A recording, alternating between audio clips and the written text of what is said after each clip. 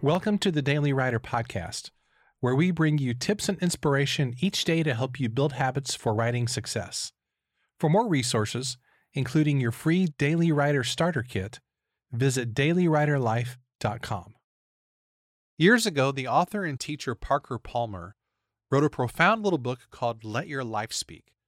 And in the book, he writes this: "Before I can tell my life what I want to do with it, I must listen to my life telling me who I am." Let me ask you this question. What does it mean to listen to your life? Well, I think that it means paying attention to the signposts telling you where you should go. You know, it's amazing how often we don't see the signs right in front of us. These signs can take different shapes, such as what your gut is telling you, what you're passionate about, and where you're experiencing success. Those can all be indicators of what you should be doing with your life. I think one of the most important signs, though, comes from other people. Are there people in your life who've encouraged you in your writing? Maybe it's teachers, parents, or friends. If so, this is a sure sign that you need to lean into writing. Now, if you haven't had people encourage you as a writer, no worries. It may be that you simply haven't written and shared it enough with other people for them to affirm your gift. Maybe you've had people be critical or dismissive about your writing. And if that's the case, remember that anybody who criticizes you without a loving spirit has the wrong attitude. Most of the time, other people's criticism is driven by jealousy and a lack of affirmation in their own life. Or as the saying goes, hurting people hurt people.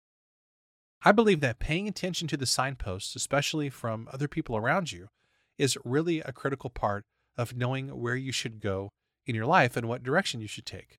So listen to the people who encourage and affirm your writing. They're the ones pointing you in the right direction. Here's today's challenge.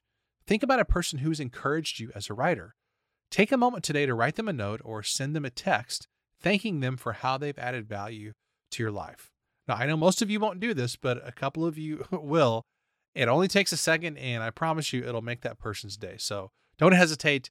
Do it right now. It'll make a big difference. A big thanks to today's sponsor, Thumbprint Creative. You've probably heard the saying, don't judge a book by its cover. But in the book world, it's absolutely not true. People do judge the quality of a book by its cover, and in fact, the cover design is the first thing people notice about a book. That's why my graphic designer of choice is Christy Griffith, owner of Thumbprint Creative.